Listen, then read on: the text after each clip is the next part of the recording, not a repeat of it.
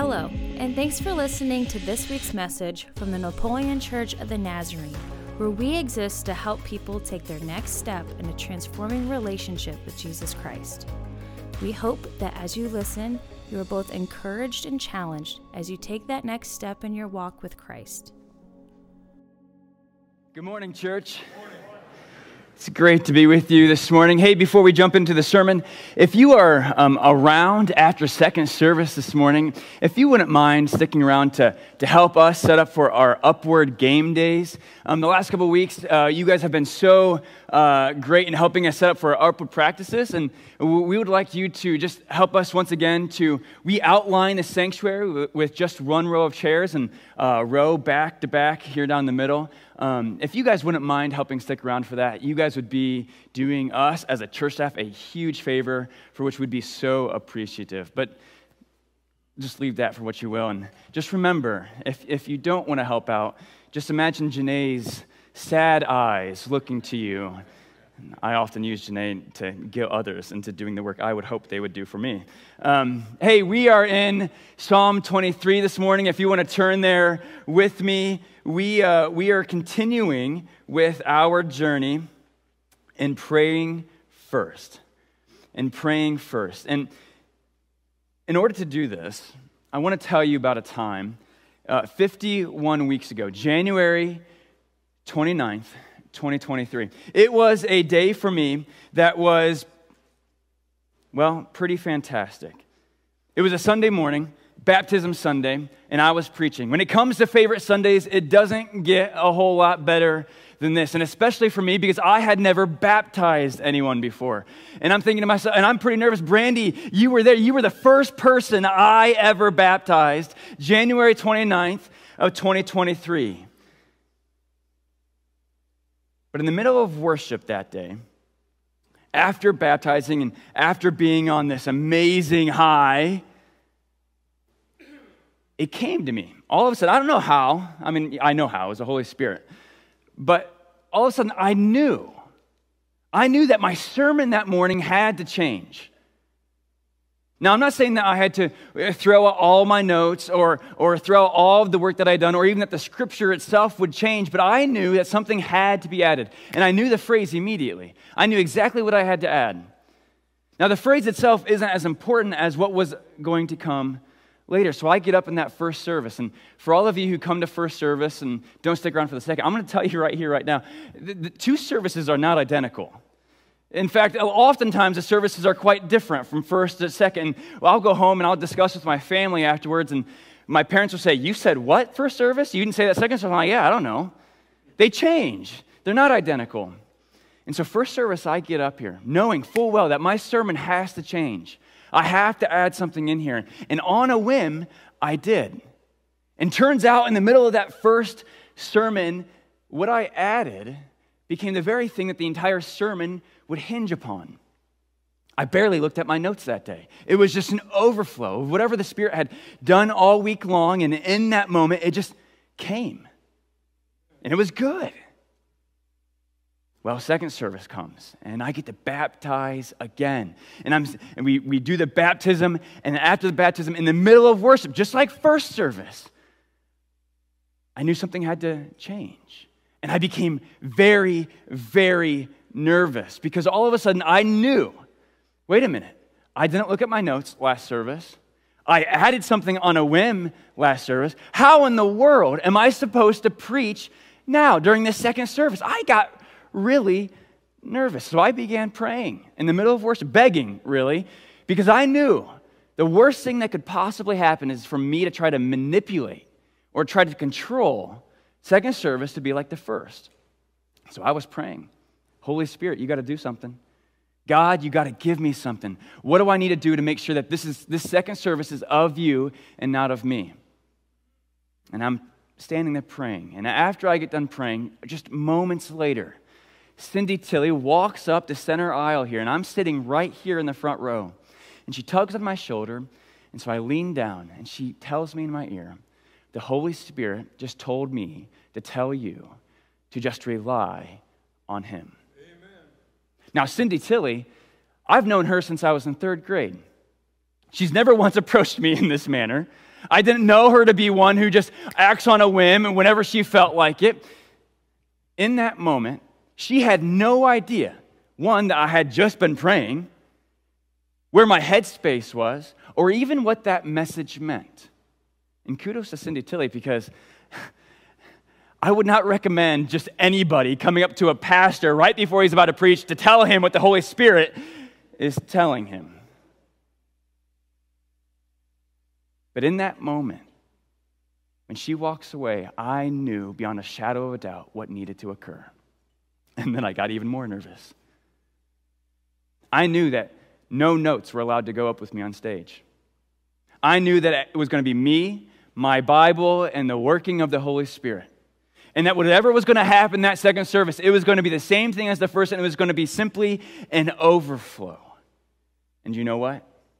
It was. Now, I'm not here to tell you that it was some earth-shattering, revival-starting sermon that changed the trajectory of lives forever. It wasn't. Except for the fact that for me, it was. It changed the game.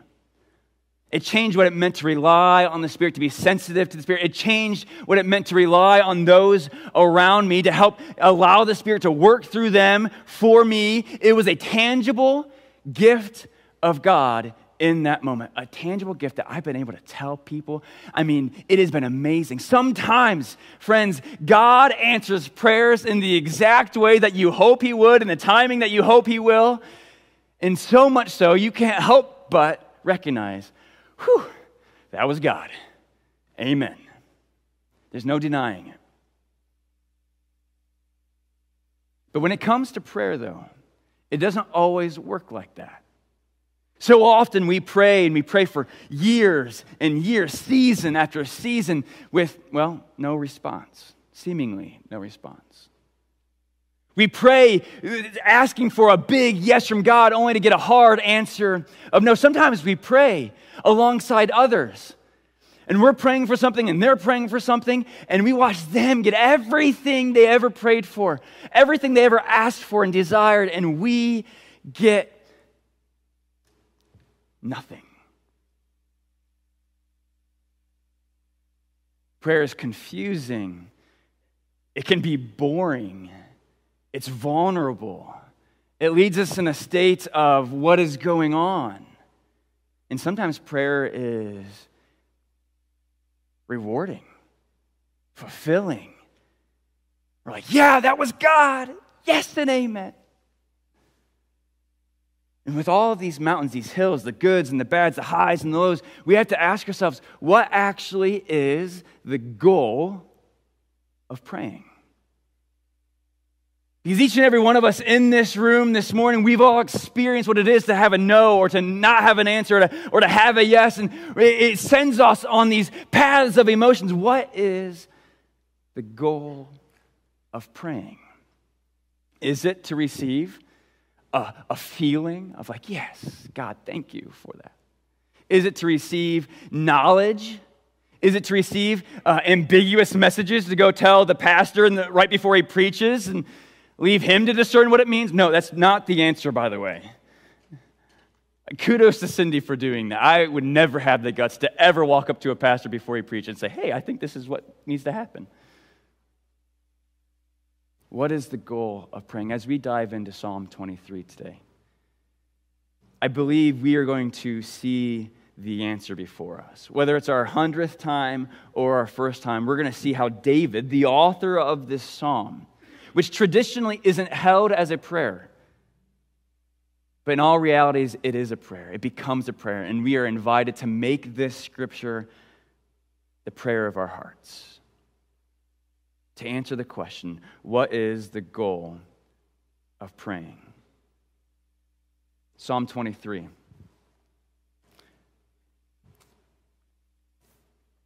A psalm of David. The Lord is my shepherd. I shall not want. He makes me lie down in green pastures. He leads me beside still waters. He restores my soul. He leads me in paths of righteousness for His name's sake. What's beautiful about these first three verses of this very, very beautiful psalm. Much like in other ways, and much like we learned from Dave last week with the Lord's Prayer, it opens up with identifying who the Lord is, who God is, who Yahweh is, and He is the shepherd, which inevitably makes the author a sheep. Not the highest of compliments, but I don't believe David means this in a self-deprecating way.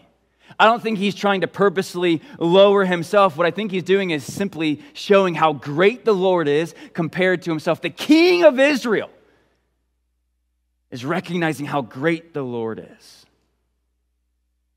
And now that we know that David is identified as the sheep, look what it says here. It says in that first line, I shall not want.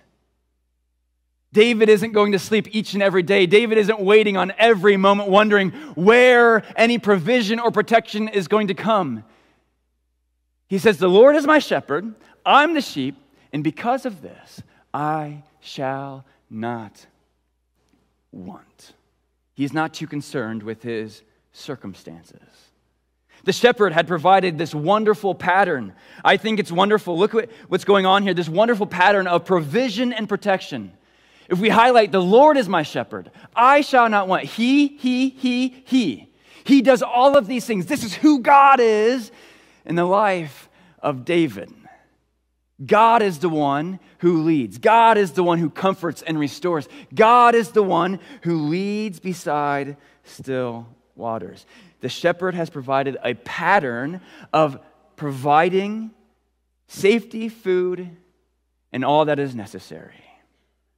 It's important to understand, though, in this setting, these are not luscious, never-ending green hills of grass. These are not endless lakes of still waters to where everything we could ever want is always and perpetually before us. No. You see, in Israel, it's barren desert land. These pastures of green grass, they're but clumps of grass. They're a result of flash floods or rain that have gone onto the barren, dry ground of Israel. And shortly, their grass will sprout up. These still waters, they're remnants, they're puddles of flash floods and rainy seasons. And the shepherd, he has to make sure that each and every day, each and every moment, his sheep are provided for. And so the shepherd has determined the safest and most efficient routes. And there's this developed trust between the shepherd and the sheep. This pattern that has been established, the shepherd has continually shown himself to be reliable so that the sheep, they do not worry, they do not concern. There is no need for them to wander off to find grass on their own. They know this shepherd will give them all they need each and every day. Each and every day, the relationship between the sheep and the shepherd grows stronger and stronger and stronger. But again, these aren't luscious green hills. These are not unending sources of water. It's just enough for each and every day so that the sheep never lose trust, but it's never too much to where the sheep would stop relying. Imagine with me if you have hills of endless food and water and everything that you could ever need. You would never rely on God. You'd go off and do your own thing. There'd be no need to rely on God. There would be no need to strengthen a relationship with Him. And God knows this. And so as the shepherd, He leads moment by moment, day by day. And David, as he's writing, he's not trying to give this imagery of this perfect paradise on earth, but this perfect relationship with God. Moment by moment, trust is built and established. But look at the end of verse 3 with me. After we're told that He leads us to green pastures and still waters, and that He restores my soul, He leads me in paths of righteousness. Look at that last line in verse 3. For His name's sake. For His name's sake. This is not simply for the sheep.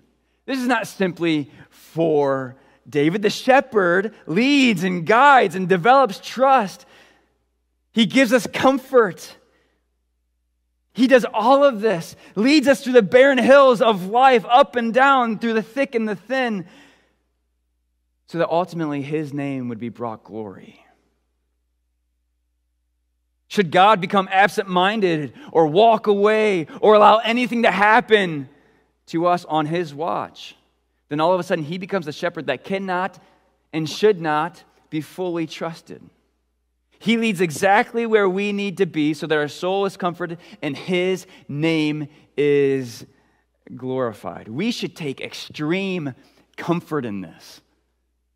Because all of a sudden, when the Lord leads for his name's sake, he's not just going to walk away. He's not going to leave us stranded. He's not just going to absent-mindedly think to himself, well, they'll take care of it. Because when the Lord leads for his name's sake, he then is determining the most efficient, the best fulfilling route for you and I, so that one day we would bring him the most glory possible. He's not going to lead us down a path to where, maybe they'll bring me glory. No. Every single path of life, should we allow him, he is leading us for his name's glory. Not because he's an egotistical, arrogant, selfish God, but because he knows that when we bring him glory, when we worship him, we are most fulfilled. And when we do this, we then invite others to experience his leading. So when it's for his name's sake, not for our sake, he's doing it for the perfection, for the reconciliation, for the restoration of this world. So in answering the question, what is the goal of prayer? The first and foremost thing that we have to recognize is that in every moment of our life, he is leading us for his name's sake. In every moment of our lives, he is leading for his name's sake. This is the first thing that we need to recognize as we're answering this question. Everything is for his glory. We might ask ourselves, we might think to ourselves, okay, this is great. So if I follow God, he's going to make sure that everything is perfect all the time, nothing but good days, because when everything is good, then I give him all the glory. And it's going to be so good. Of course, sign me up. I'm going to follow after God. No amens there? There's nothing there? Okay. Yeah, because we know if you've been a Christian for 5 seconds, you know that not everything is going to be hunky-dory for the rest of your life. Amen? There we go. Okay. Friends, I told you this story, this amazing moment that I will never forget, where Cindy Tilley trusted the Lord to give me a message, to lead me in a sermon on one of the greatest spiritual occurrences of my life to this point in time. It was fantastic. It rocked my world. And I've been able to share that story with so many about how God answered my prayer in the very moment, in the exact way that I needed him to. Yeah.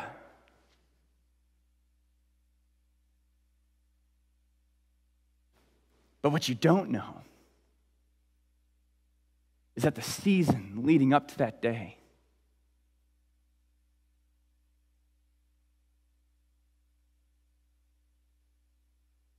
and the season after,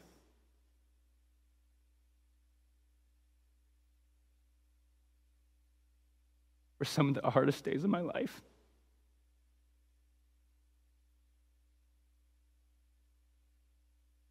As you all know, that was during, I was not expecting this. As you all know, it was during the pastoral search. Ben and I were tasked as the pastors of this church. Every doubt, every insecurity, and every fear that I had rose to the surface. In fact, there was a moment in time where I told Ben, I can't do it. Deuces, I'm out. We had that conversation. I told him, I'm gone, man. I can't do this. Circumstantially, everything was great.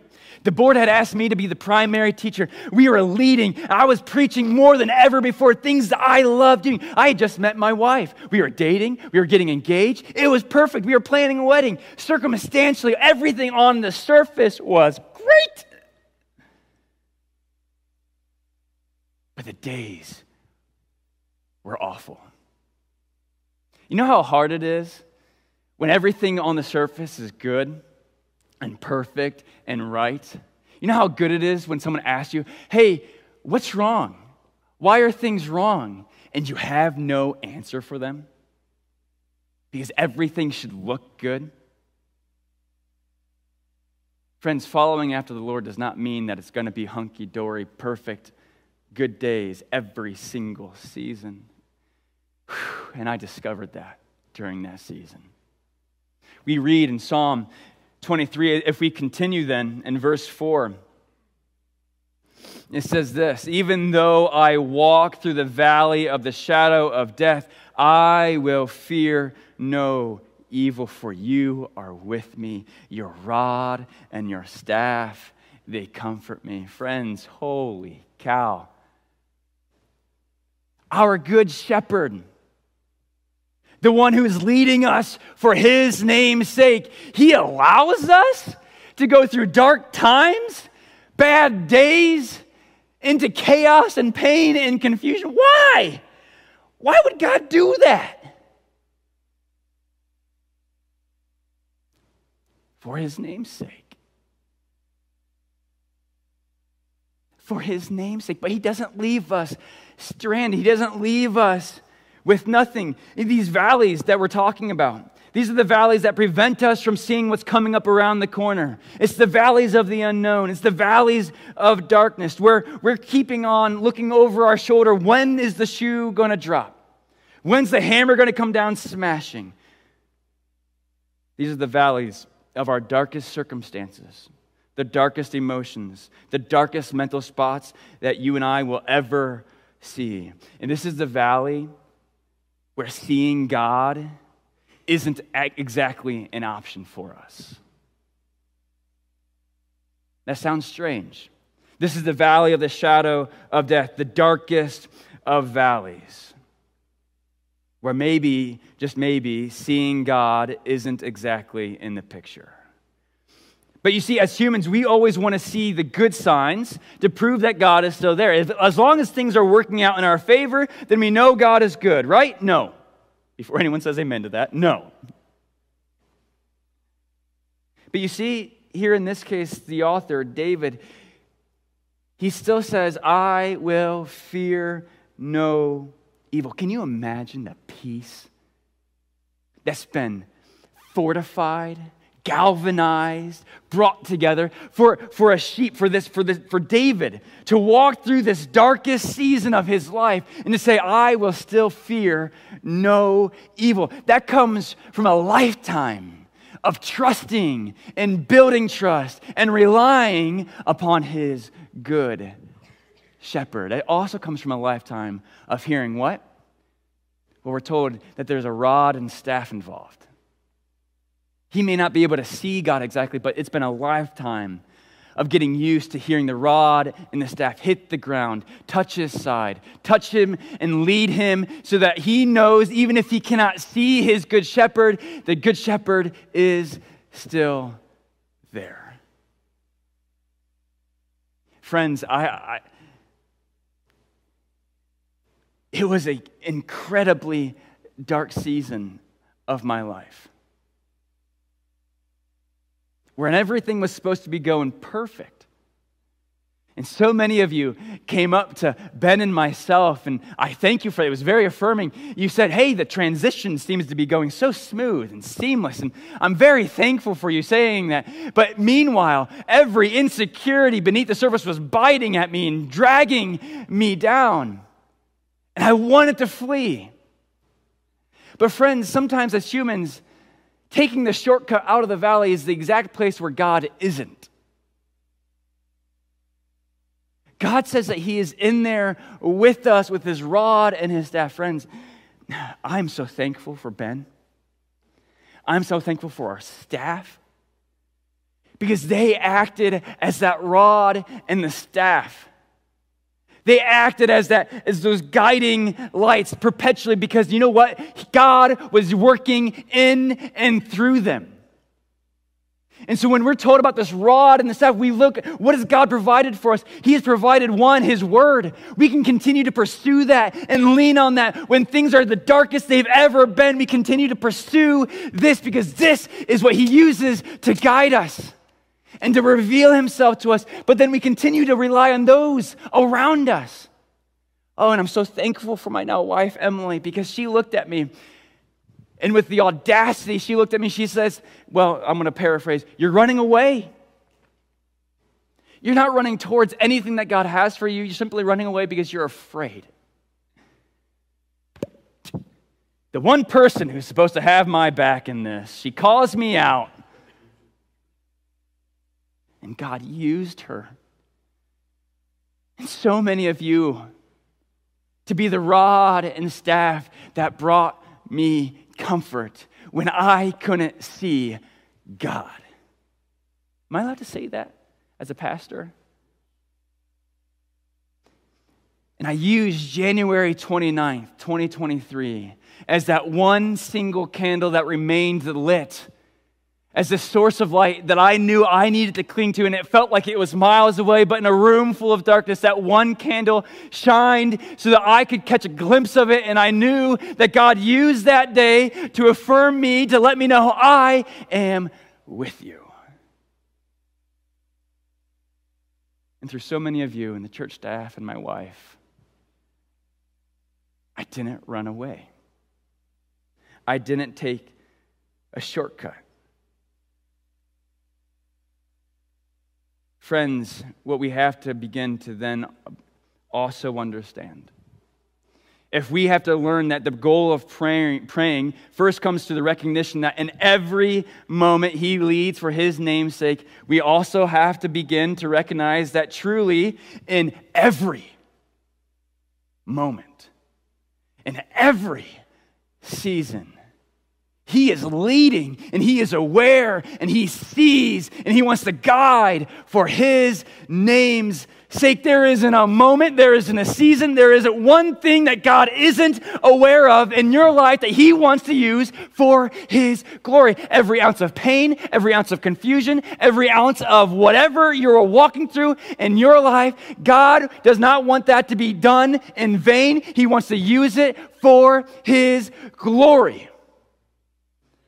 And so in each and every season, we have this opportunity to either run or be led. To find the shortcut and say, I'm going somewhere else. But the minute we find the shortcut is the minute we leave the hand of provision and protection.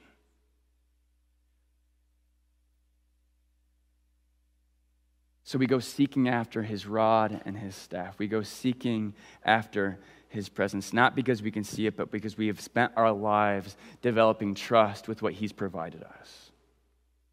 You see, prayer is what shifts our perspective. Prayer is what silences us to listen. Prayer is what stills us. Prayer is what moves our eyes from the current darkness to the light that God has given us in His promises. I mean, think about it, friends. If we were to turn off every light and covered every window in this room and then lit one single candle, every eye in this room would be right there on the candle. And if that candle moves, we follow it. How much more so then? Regardless of the season, good or bad, dark or light, regardless, how much more so then do we follow the candle that is before us? He leads for His name's sake.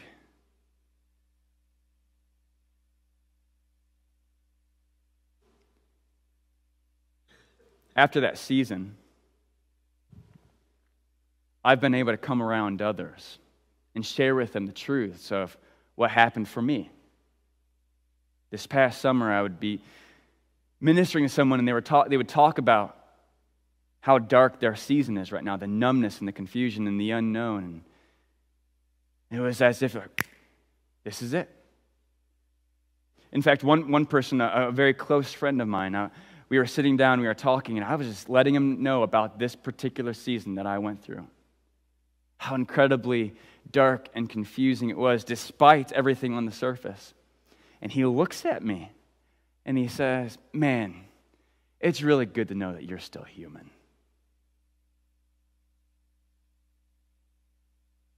Friends, I don't know what you think having the title pastor in front of your name, what that does for you.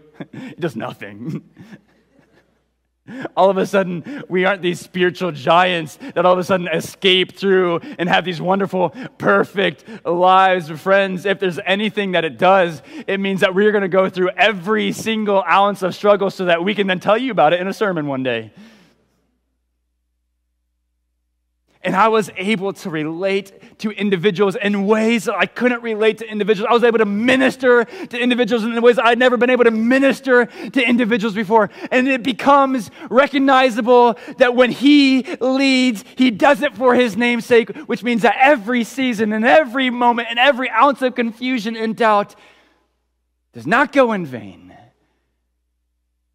but to bring about his glory. We continue then in verse 5. He says this, and this is where it gets interesting, because no longer are we a sheep, and no longer is God a shepherd. Verse 5, you prepare a table before me in the presence of my enemies. You anoint my head with oil. My cup overflows.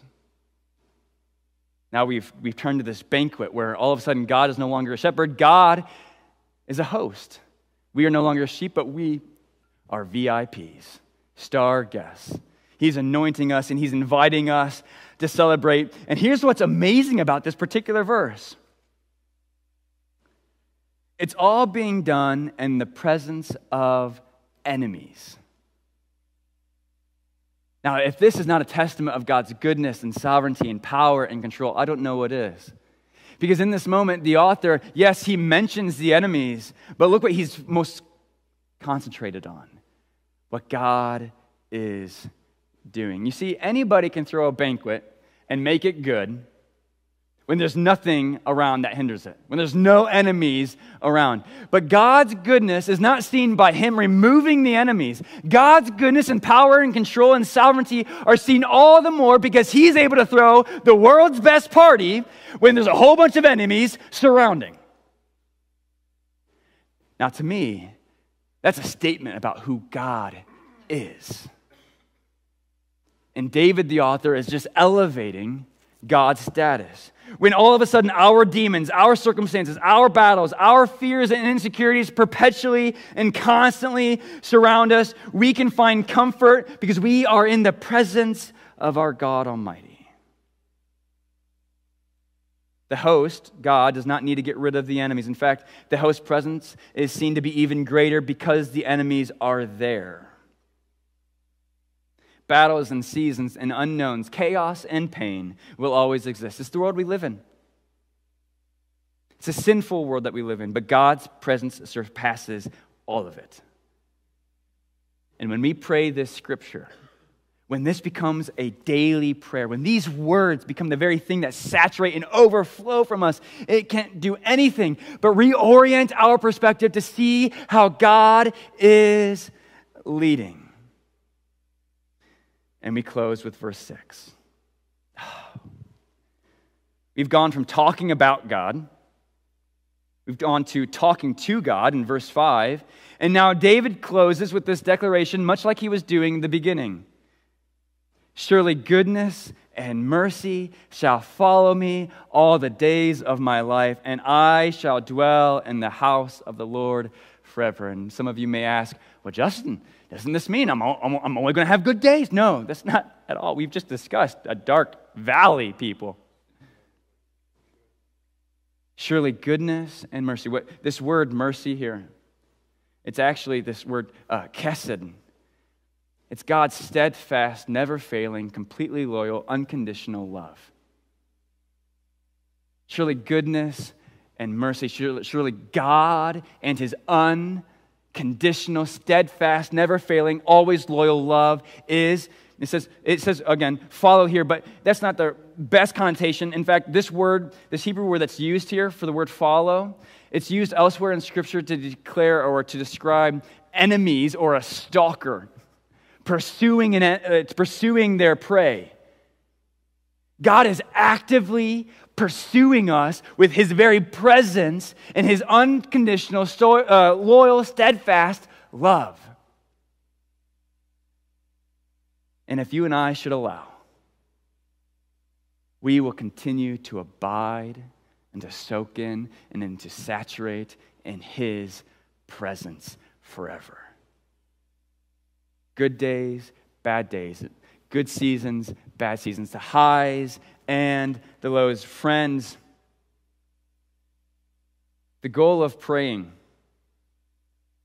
is to shift our perspective to see how God desires to lead us for his name's sake. When we pray, we begin to recognize the pattern of his provision and his protection. When we pray, we recognize his rod and staff by means of his word and the people around us. To feel out his presence, to hear his presence. When we pray, we recognize how he unconditionally and steadfastly pursues us despite our doubts and fears. Friends, imagine this. If this becomes the overflow of our hearts, if these words, I shall not want, I will fear no evil because you are with me, when this becomes our prayer, our eyes are focused not on the darkness, but on the candle that remains in the center of the room. And we don't find the shortcut, but we wait upon the Lord. God never, ever promises to deliver us out of that valley of the shadow of darkness, but he does promise us that he will be there every turn along the way.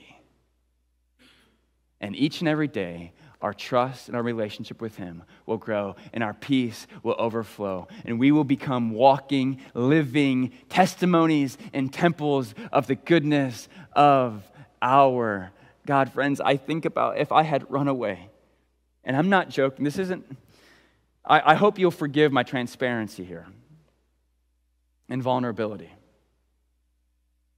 I was gone. I wanted to run like nothing else. I was so scared.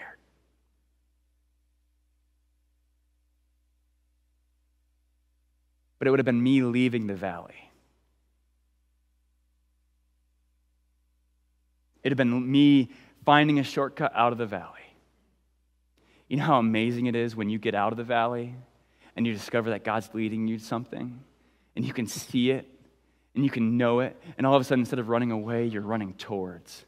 But I think about the things that I would have missed. I think about the things, the baptisms, the disciples who become leaders and then become disciplers of themselves. I think about everything that this God was doing and is doing and will continue to do through this church. And I praise God. And I thank God for giving me his rod and his staff and the pattern of protection and provision. Friends, what in your life are you trying to run away from? What in your life are you trying to find the shortcut through?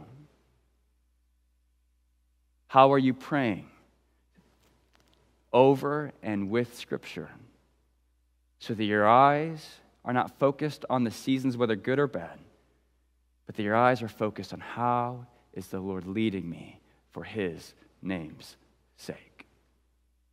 Let's pray. Father, we love you and we praise you. Lord, we give you all the glory as our good shepherd. And so, God, this morning, Lord, would you bring to the surface, would you bring to light all that tries to distract from you? Lord, would you help us look back and cling to your pattern of provision and protection in our lives? God, would you help us look back and see everything that you're pursuing us with? God, would you help us recognize that all of this is for your name's sake and your name's sake alone? God, would you allow our lives to be sources of glory of your name? God, go before us. Be over all things, and may all things be held together in you and in you alone. Through the power of your Holy Spirit, in the name of your Son, Jesus, we pray. Amen. May you discover the power of prayer, and discovering it through praying over Scripture. You are dismissed. Thanks for listening to this week's message from the Napoleon Church of the Nazarene. We invite you to join us each Sunday morning at 9 or 10:30 a.m. for weekly worship and community with other believers. For more information about upcoming events or ways you can connect, Find us on Facebook or visit us at napnas.org. Have a great week.